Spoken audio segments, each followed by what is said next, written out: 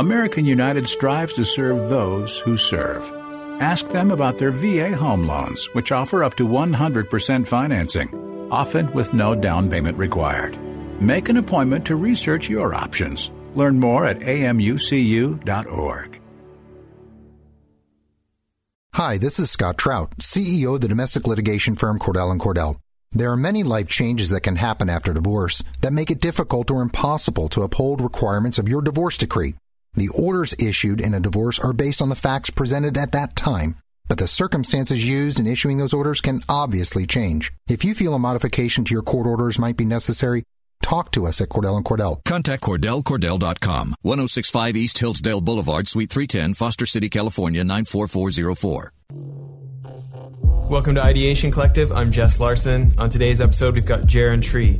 He's an entrepreneur, he's a police officer, but he has 23 years of service with our U.S. Army, 16 of which in Special Forces. You never know. Those are the kinds of things in combat that are luck. But the things that aren't luck are the preparation, the conditioning, the studying of the battlefield, the knowledge of your enemy. Those are the things you have to prepare for. You can't just take and say, I'll rise to the occasion. This is another episode of our Innovation and Leadership series where we interview rocket scientists, pro athletes, Hollywood filmmakers, and a wide variety of other high achievers. If you like what you hear, we're also going to be releasing exclusive bonus materials like PDF checklists, reports, and presentations, but only for members of the collective. If you're interested in those, as of this recording, you can still join for free on the Ideation Collective website, which is icollective.co/free. Again, icollective.co/free. Also, before getting rolling, we want to invite you to consider helping the charity our founders started called Child Rescue. We work to combat child sex trafficking in the United States and abroad. One of our foreign projects we're working on right now is helping to build an aftercare orphanage in Cusco, Peru. To learn more about that, please come to the Child Rescue section on our website, icollective.co/childrescue. So with that out of the way, let's get to the interview. Jaron, thanks for being on the show. Thanks for having me. So let's start off on the Special Forces side there. Specifically, you're an 18 Delta. Jaron, what does that designation mean, being an 18 Delta in Special Forces? Well, when I started with Special Forces, they select for you, based off of your own preferences. You give them 3 preferences, A and S. There's 4 of them for enlisted. That's 18 Bravo, it's a weapons guy, 18 Charlie, which is the demolition guy, 18 Delta, which is Special Forces medic, which is what I, and 18 Echo, which is a communications sergeant. I had actually put 18 Bravo as my primary choice and 18 Charlie as my secondary and 18 Delta as my third, because I didn't want to be an Echo because they had to learn more. And I couldn't see the dots and dashes doing that well for me. But 18 Delta would be Special Forces medic, something akin to maybe what you would consider a PA, emergency medicine PA. Great. And, over the years, you and I have had a bunch of conversations about that. Specifically on the side of qualifying as an 18 Delta. I mean, there's the regular medical knowledge and all the things to memorize, but thinking about the pressure of the time trials and the qualifications, can you talk to us about why qualifying as an 18 Delta has that extra stress? Well, the selection course for Special Forces, any Special Forces, there are gates. We call them gates, and they were essentially gates. If you didn't make it over the gate, you didn't make it to the next level of training. You start with selection, which is 21 days, pretty grueling, moving all the time, getting 3.25 hours of sleep a night if you were lucky. You have to wake up halfway through or 3/4 of the way through that for fire guard. Make sure the fire doesn't light on building doesn't light on fire when everybody else is asleep. Also to check the message board where the instructors would leave. But the thing about Special Forces that's different from any other training is you don't have somebody yelling at you. They give you a task, they give you the conditions, but they don't give you the standard. They just tell you to do your best. So you have an open-ended task in front of you that you don't know the time frame. You don't know what your pass or fail is. So you have to go as hard and as fast as you can throughout. Once you pass selection, you go to what we call small unit tactics. At least when I was going through training, they've changed it up a bit, and that is another month and a half or so of what they call small unit tactics, operational planning, common core abilities that you need to learn to be able to survive and thrive in special forces. The ability to go in and be the expert. It doesn't really happen in a month and a half, but it gives you a good basis to build on. And then you go to the Q course. And for 18 Delta, the Q course was 52 weeks. I'm not sure if they've changed it, but it's 52 weeks where you have a gate every week or so. It's a test, either written or hands-on. They realize that most 18 Deltas, or special forces in general, are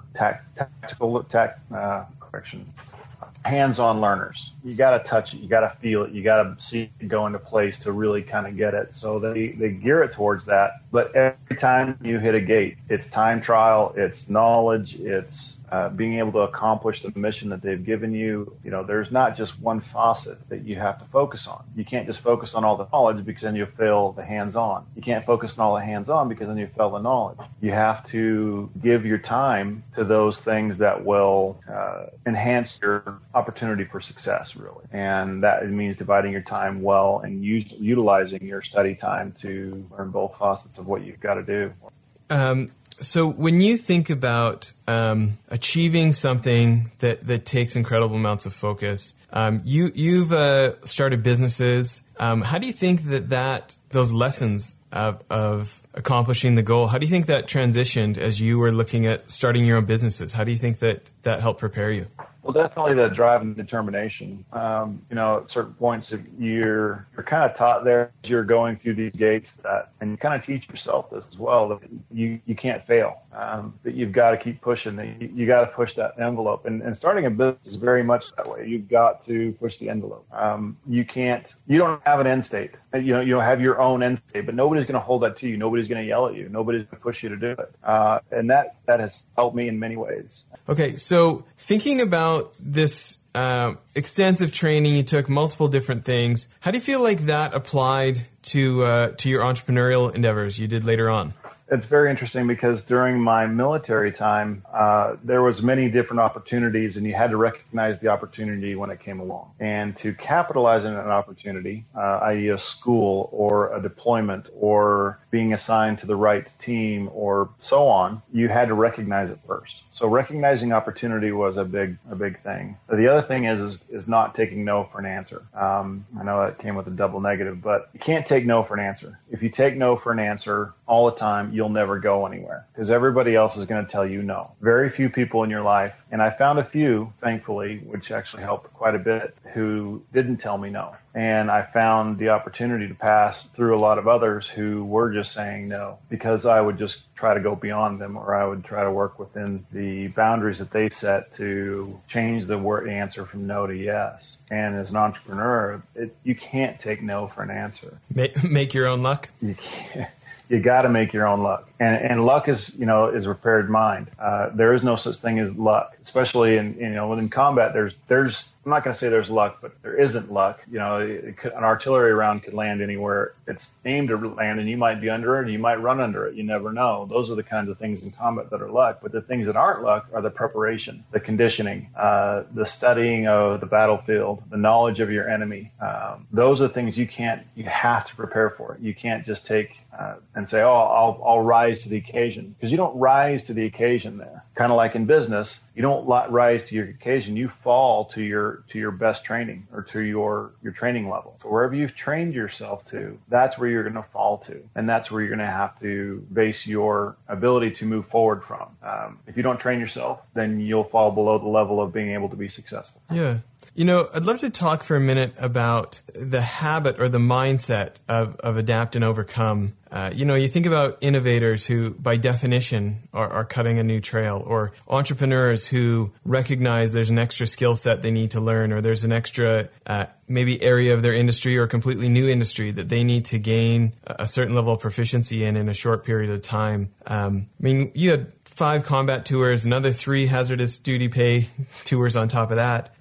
Tell us about encountering situations you didn't expect and thinking on your feet. Well, right now, didn't expect to have to think on my feet too much, but No, there's been many times, mostly during my deployments in peacetime, where thinking on my feet was more a requirement. In combat, it's mostly reaction. There's less time to think on your feet and less time to come up with a solution. So the axiom we used is better to have a 70% chance of success and go now than it is to have a 90% chance of success and have taken too much time because you missed your window of opportunity. One of the things that I always prided myself in my life was if I didn't know something, I could go learn it. And you mentioned knowing what you needed to know and learning that quickly when you realize you lacked that knowledge. It's pretty much applying yourself with a single-minded purpose of learning everything you can about that.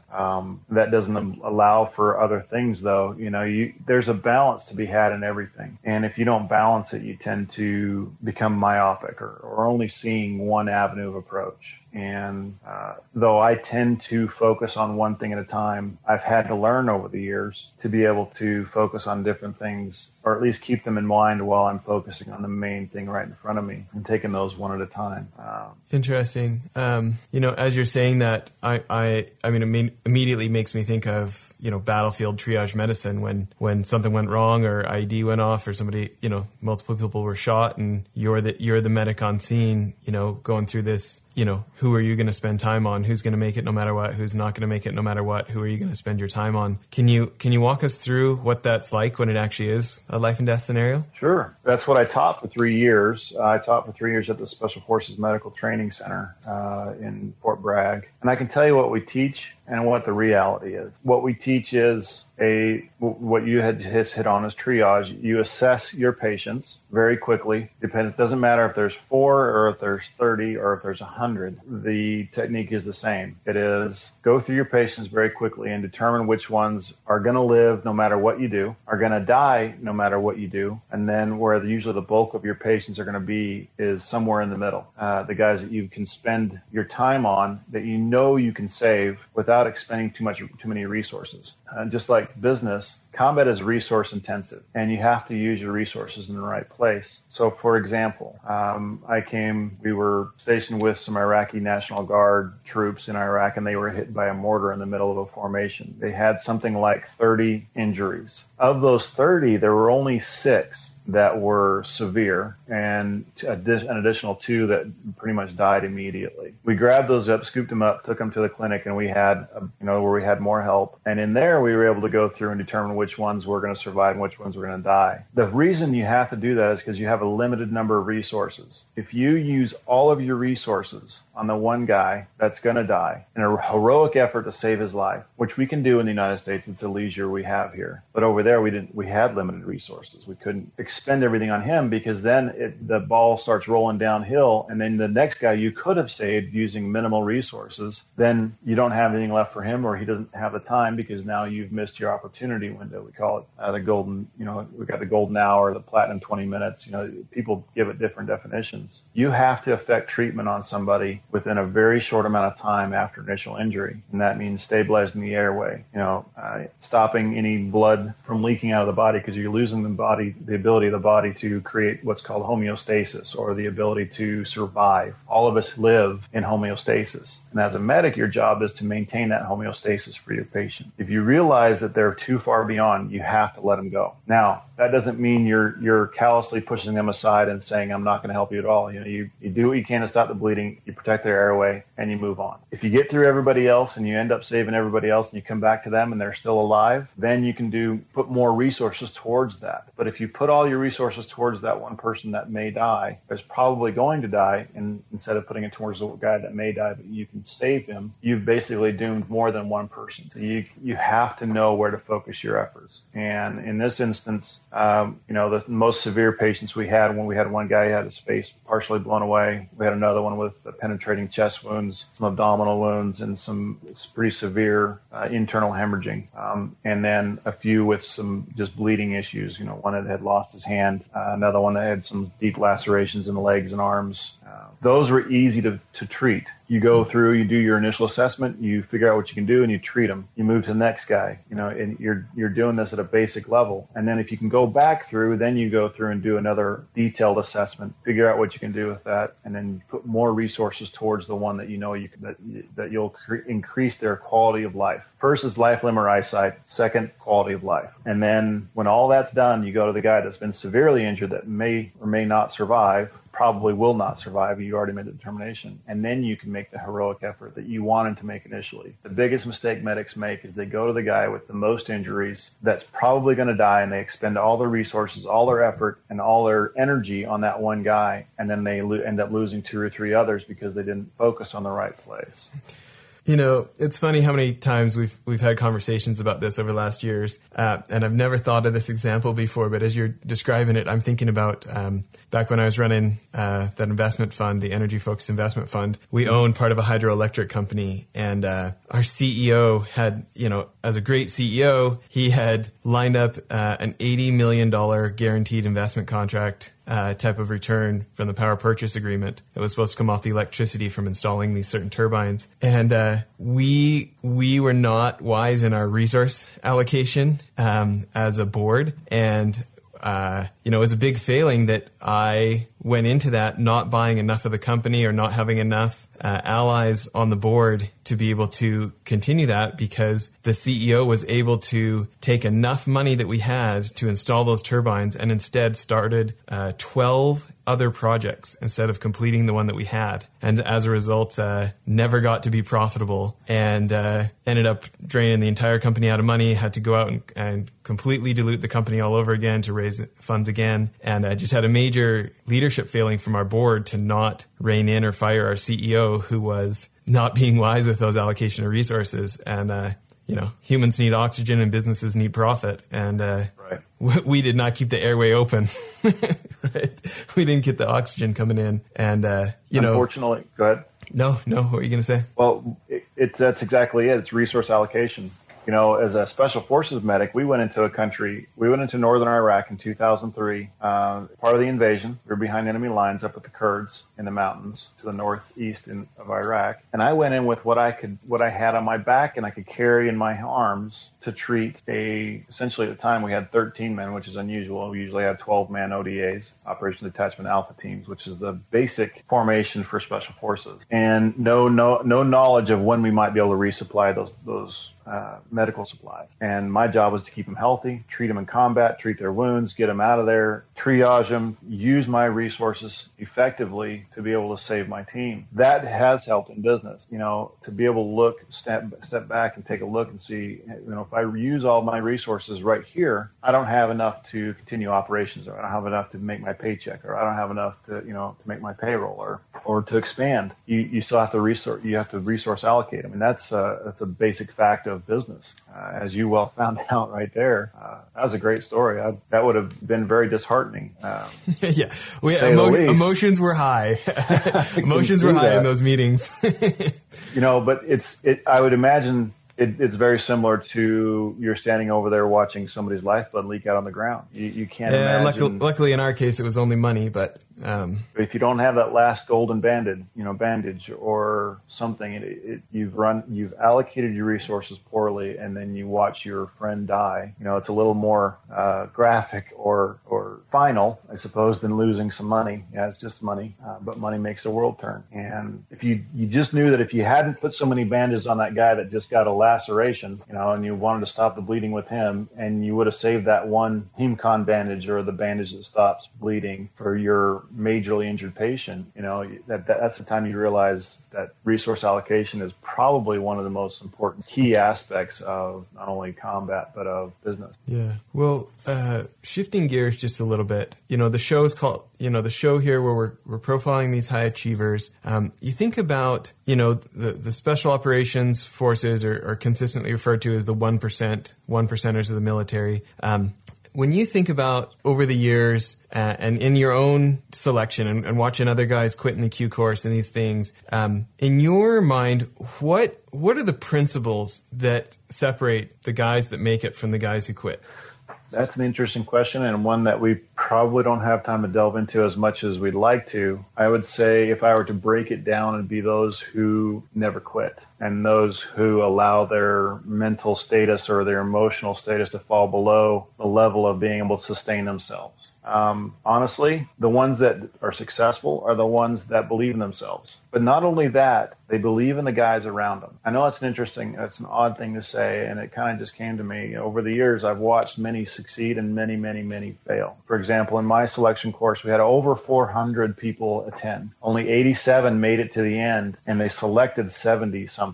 So a few made it to the end and were non-selects. So even if you persevered and made it to the end and just didn't quit, didn't mean you were going to stay. The guys that stayed were the guys that looked around them and they put their hand out to the guys around them. You know, they found strength in each other. They had to have their own inherent core strength, but then they allowed others to tap into that strength. And when they were low, they tapped into the strength of those around them. I will say in my career, it was not as much about how I persevered or didn't quit or believed in myself as much as other people around me who at times when I needed it gave me the right word and I held their hand out. It's those people that are able to make personal connection and communication with those around them for a common goal. You're there by yourself. You're being assessed as your own individual, but you're a team. You're not trying to outdo anybody else to the point of showing them up. All you're doing is trying to perform your best. It doesn't matter what everybody else around you does, with the exception of how can I help them? How can I be a part of what they're doing as well? Ooh, that guy's doing something great. Let me emulate that. Or somebody asking you, how did you do it? And you tell them, hey, this is what I did. You can take that and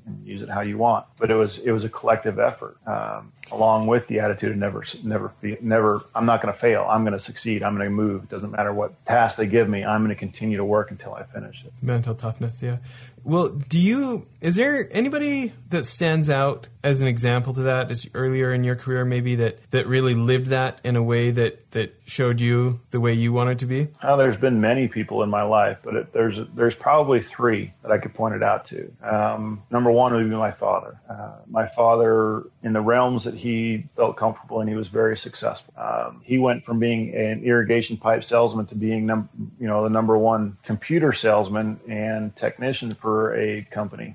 Long story how that worked, but because he did what I said earlier, he focused himself and learned as much as he could about a subject to make himself valuable, to be able to explain to people in a way that they understood and give them the knowledge that he had gained himself. So his quote was, if I don't know it, give me a day and I'll come back and I'll be able to tell you what you need to do. You know, I will learn it and then I will teach it to you.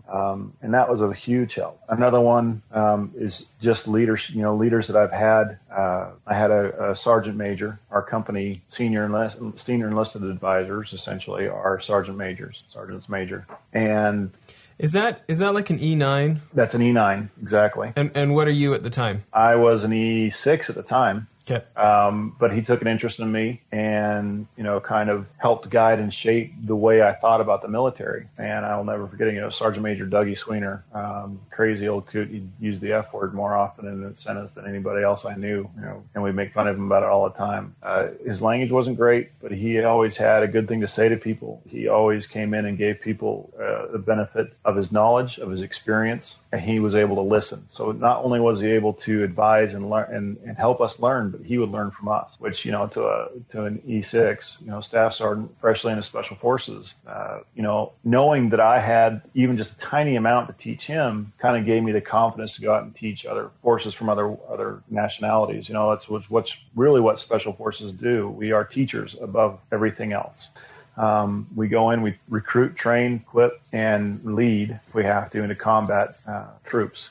People that have never had any military experience with training. And the third would be a friend of mine. I met him I told you about SUT, Small Unit Tactics. I met him in airborne school, and we just kind of lockstepped, or basically went through everything together, all the way to a certain point. For maybe 4 years, every school we went to, every combat deployment we went to, everything we did, we just did it together. It just happened that way. We didn't plan it. I mean, we were in dive school, and they give you a swim test. They drop you out of a boat, you got to swim into shore, and the guy that's closest to you becomes your swim buddy throughout the course. And the guy's name is Bill Roth. a great friend of mine. He's still in Special Forces. He didn't retire when I did, and he's planning on staying for a few more years.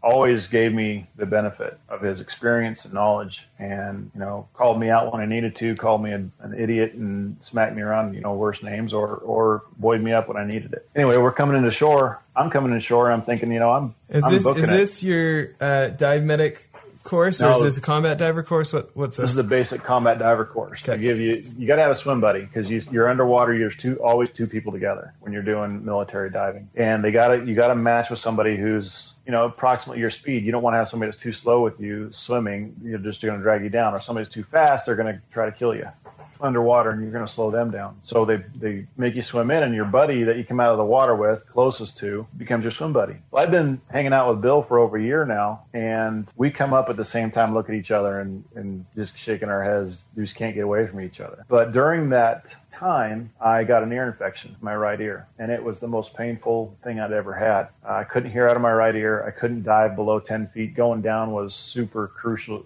super painful. I could have gotten barometric injury, basically my ear imploding and rupturing my tympanic membrane, which would have flushed me out. But I kept going, and he kept encouraging me to stay. And man, I wanted to quit. That thing hurt so bad. But without Bill and his persistent, I want to say almost picking on me, at that time, I probably wouldn't have made it all the way through. I was on antibiotics. We had a deep dive to make, and if you've got a eardrum that's infected and you go down on a deep dive, it's likely to rupture. Now, on the day of the deep dive, with Bill keeping me there, I went underwater, and about 10 feet, it popped and cleared up. And I don't know if it ruptured or not, but I felt great down to 120 feet, or it was 105. Came back up, no problems, and had no problems the rest of dive school. But without his effort to keep me in, I wouldn't have made it through. So those are probably the three most influential, just knowing how they were and that they never quit, and they just keep moving forward and learn what they can and pass that knowledge on to others. Because we're not in this alone. There are guys out there that are good enough to make it all by themselves, but they're extremely rare. And they usually end up very old and very lonely people. And when you connect with those around you, it's about communication. There are a few things that you can do in life that'll make you more successful than be able to communicate effectively with those around you. It's interesting.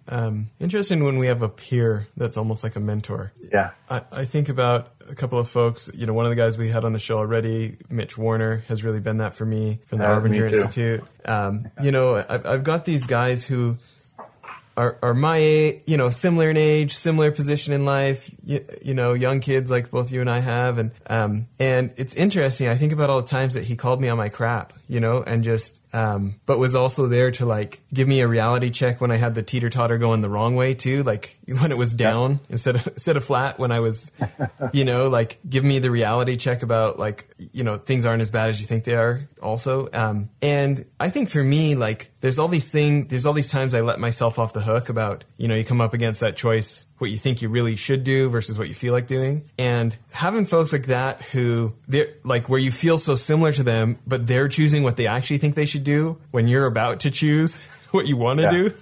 And it's like all of a sudden my excuses are lost. It's a special kind of gift, them setting an example when they're in your same position. And, it kind of makes me think of the obligation of what we can be to those around us if we're willing to make the hard choice or courageously bring something up that would be uncomfortable but helpful to someone else. Agreed. I think we do those around us a huge disservice when we don't call them, like you said, on their crap.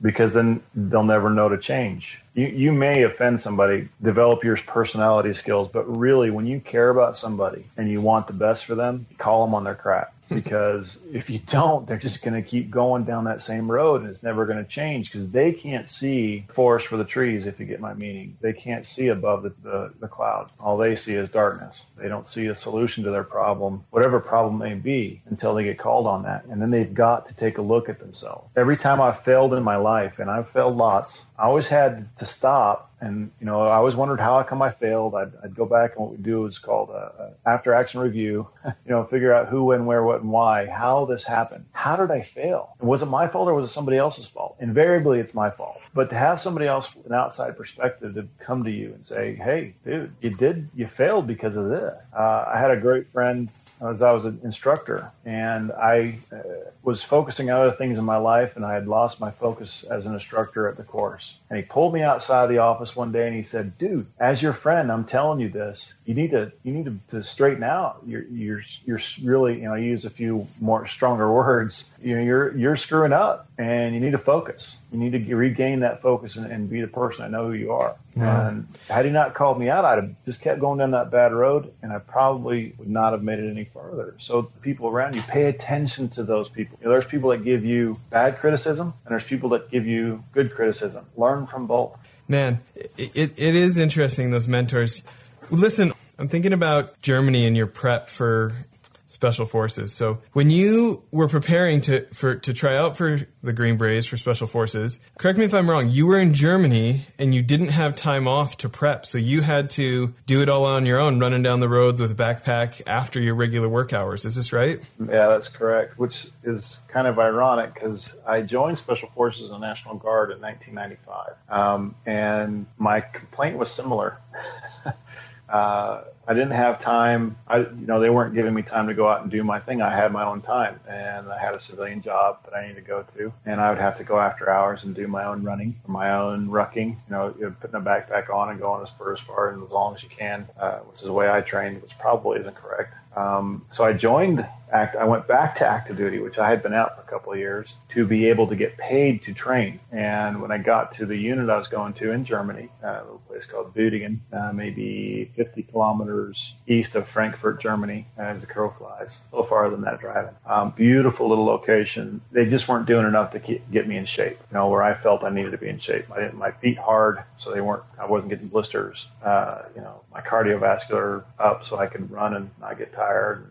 My strength and push-ups and sit-ups. And then as I was there, after work, I'd throw in a backpack. I'd spend 2 or 3 hours rucking, doing push-ups, sit-ups, and pull-ups. Part of my problem there was to get off the Kaserne, German post that we lived on. I had to go along public roads. I often had German cars going by. I'm not going to say they were trying to run me over, but I think they were trying to hit me with their rear view mirrors, because it happened a few times, knocked me sprawling into the woods. With the side view mirror off their car? Exactly. I don't know if they just didn't see me. I had what they call a PT belt, a reflective belt around my backpack. I was wearing an orange vest with a reflector on it. It'd be hard to miss me.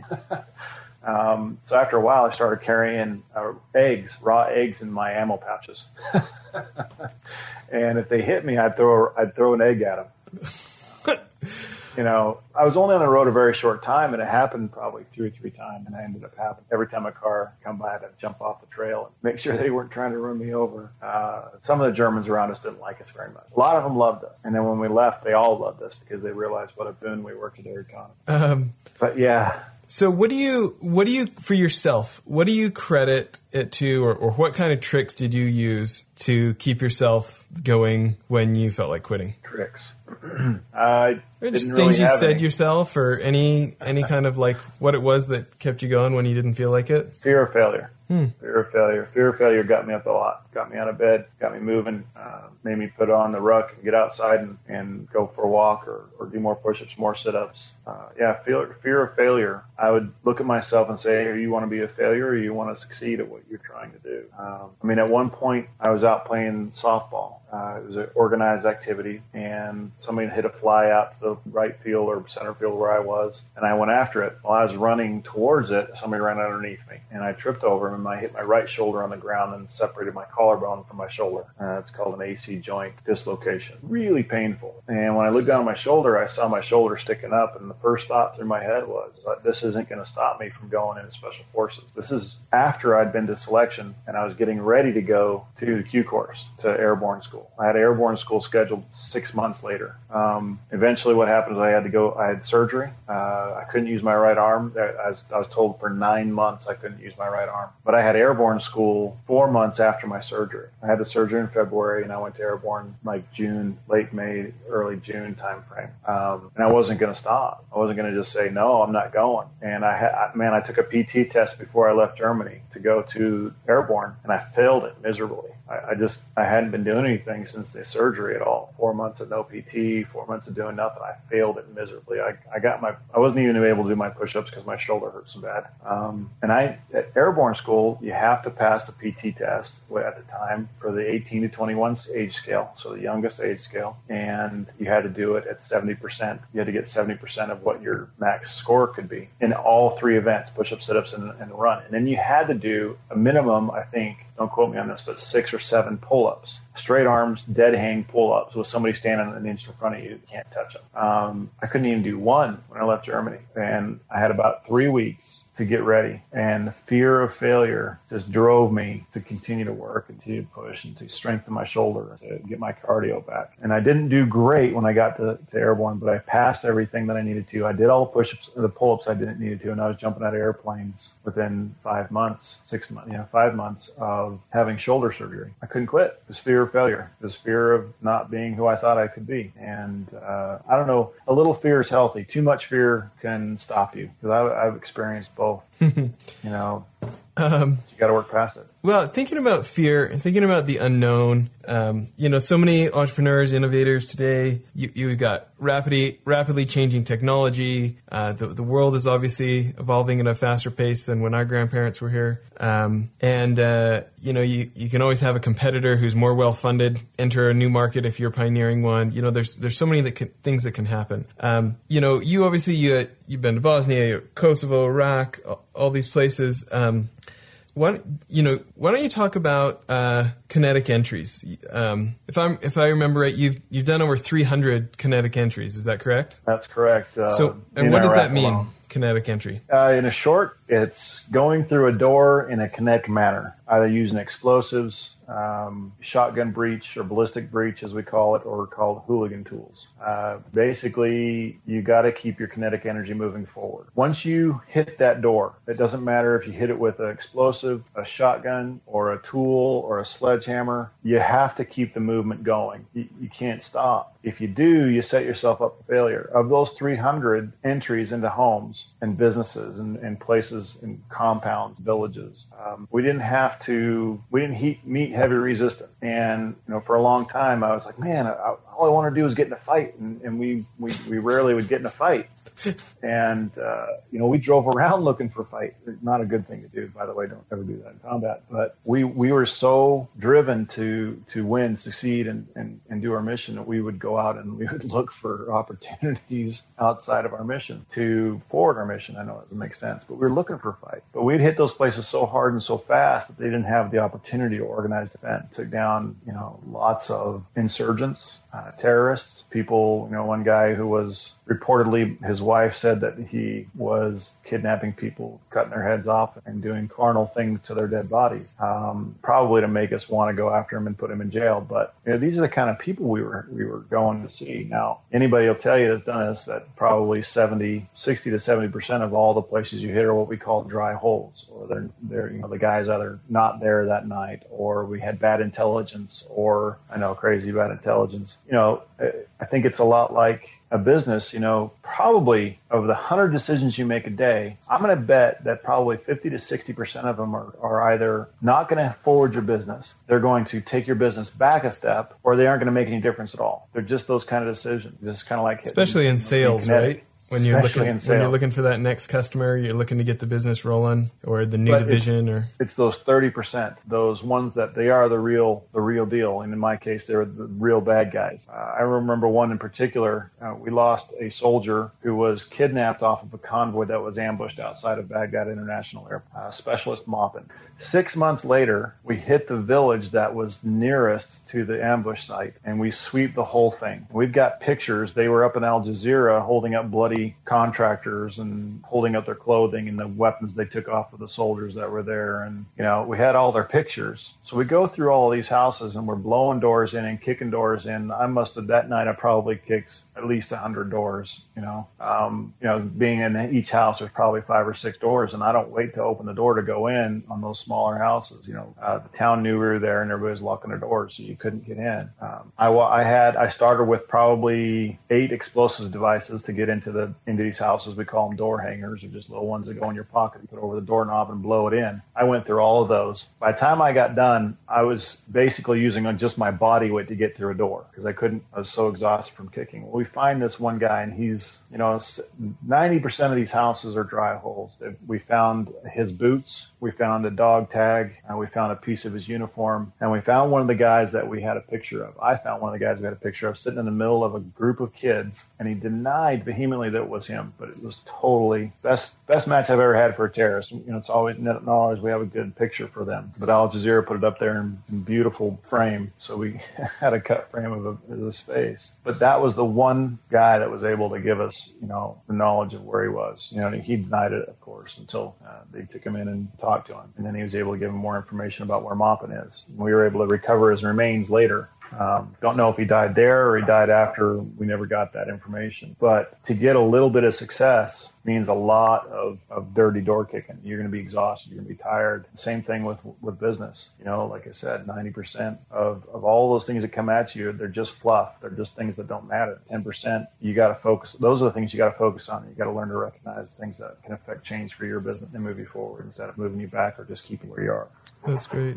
Well, one of the things that we're trying to move forward is our work at Child Rescue, and you and your wife have been great supporters of ours, and you've done some other excellent work with other organizations working on this issue of trying to combat child sex trafficking. But do you feel like you could share kind of your initial exposure to that world back in Kosovo? Yeah, I think I told you the story. We were pretty much the only SWAT team that the Kosovar police had available. They didn't have the training to go kick in doors and all of that. We had that training, and a few times we were utilized and called out in a SWAT capacity to go in, barricaded suspect. One of them we got was an intelligence hit on where arms and ammunition and goods and stuff to support the terrorist organizations in Kosovo were coming through. It was a bar. We hit this place, and it was a pretty large, big club, had lots of rooms upstairs, and we come across 12 women that were living in there, and I didn't think anything of it. We gathered everybody in the main room, which was what our job was. Any casualties or anybody we found in the house, we collected in one spot. And we'd gotten the whole place locked down. We'd gone through, we'd searched everything, and we had the guys we wanted, and we were questioning them. And as I'm walking through the room, one of these women comes to me, and in broken English, she said, "Can you help us?" And I was kind of taken back. Most Kosovans know English. They know a few words. But she wasn't. She was from Russia. And the other girls there were from all over the middle, Eastern Europe. And I was like, "What do you mean? Can I help you with what?" She said, "We're slaves here. We were brought here from our countries, told we were going to have a better life, and then they use us to sell for sex." The bad thing was, we found out, the worst things can be on top of that, was that we had American service members that were going there and paying for the services of these girls. That really hit me hard. We found them a UN organization that assisted them. We got 11 of them out. The 12th girl wouldn't leave. And, I said, "Well, aren't you a slave here? Aren't they making you do this?" She said, "Well, yes, but I'm spoiled. There's nothing you can do for me now. This is all I know. This is all I can be. I'm ruined." And there was nothing. I couldn't force her. I couldn't take her out of there. And that still haunts me kind of to this day. But that was the first time I ran across actual sexual slavery. I had an idea that it was out there prior to that, but that was the first time I actually saw it. And then it kind of went to the background for a while. And as you know, I was introduced to you and reintroduced back into that world of people utilizing young children to satisfy the sexual desires, the deviant desires of adults from around the world, and the attempt to stop it. That's actually why I went into law enforcement, is because I felt I had the kinetic side of it, I had the intelligence gathering side of it, but I wanted the law side of it so I could be more effective in going after these kids and helping. Yeah. There's so many things that can be depressing about the issue, and certainly the PTSD and the lack of self-worth, the image of so many of the individuals that have been harmed in this way that the aftercare groups work magic with when they are able to get them in and help them, restore their value of themselves. And it really seems like it's the success stories that encourage people to want to be a part of it and that give people the hope that more can be done. Are there any of the success stories that stand out to you of why it's worth working on this issue, why it's, why this isn't just one of those depressing things we should ignore? Well, I can tell you I felt successful getting those 11 ladies out of there. They were beautiful women. They had value. They have value. And they were able to go home to their families. I think a couple of them actually got the opportunity to come to the States, which, don't kid yourself, even now where everybody says, everybody here that lives in the U.S. says, the American dream is dead. Well, that's a lie. That's exactly what you were just saying, people focusing on the negative. People want to come here to the United States because this is still a land of opportunity. Those freedoms are maybe getting encroached on more and more lately, but yeah, we still have more freedom than anywhere else I've ever been. And I've been in many, many different countries in the world and lived in a few of those as well. Mm-hmm. The success story is seeing a little girl or a little boy taken out of that situation and treated like a human being. There's nothing better. There's nothing that will melt your heart and change a hardened soul to somebody that wants to be, the loving grandfather or a loving father to a child. It'll change a hardened heart to see a child start getting treated like a person, like they matter more than just as a profit-making thing. That's great. It's awesome to see them released and to see the realization of freedom. Well, we certainly appreciate all efforts, both you and your wife, in making this happen. One of the things you and I have talked about a lot, both being kind of addicted learner types, is the world of books and audiobooks. What are some of your recommendations for entrepreneurs out there today? Are there any books that you think people should be reading? The main ones that I go back to all the time, it's going to sound like a plug, but maybe, I don't know. I'm a religious person, so the books of my religion I read as much as I can. I listen to the guidance of the people who know those books. We're not going to go into that, but the two that I listen to over and over again are ones that you're very familiar with as well. One is Leadership and Self-Deception, and the other is Anatomy of Peace. I read The Anatomy of Peace not long after I got out of the military. Actually, you gave me my first copy, and it changed the way I look at life. I'd already known a lot of the principles in there, and I've heard, as going through the training that they offer also, I've heard that many people say that, but you didn't know how to put it into action. You couldn't see a plan of action behind it. What it does is give you a plan of action on how to be at peace with those around you, and stop deceiving yourself and those things. You called somebody calling you out on your bullcrap. Well, when you look at yourself through the lens of the principles that are taught in those books, you have to look at yourself in that light and correct those things that are wrong. The other one that I read bits and parts of every once in a while to keep myself on, and probably most warriors, I would say, would have to read this book. It's called The Art of War by Sun Tzu, thank you. I don't know why I went to Chairman Mao for that. I was just reading a book on him, and that's probably why I got confused. Tse-Tsung, he has a lot of advice in there that is current today in war as in business.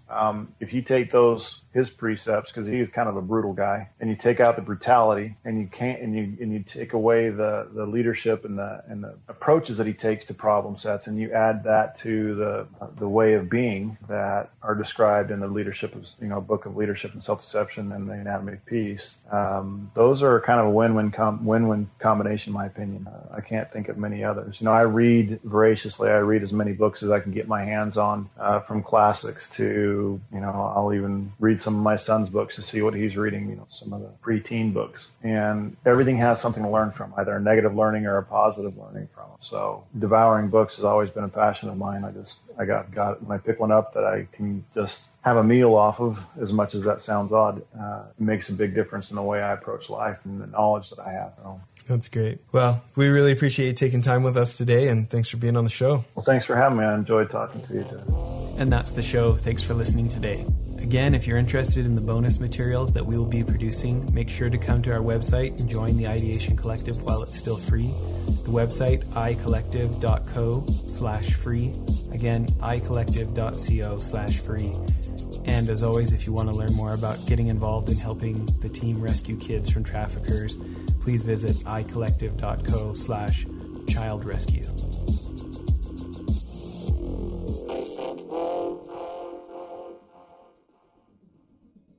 Hi, it's Jamie, Progressive's Employee of the Month, 2 months in a row. Leave a message at the...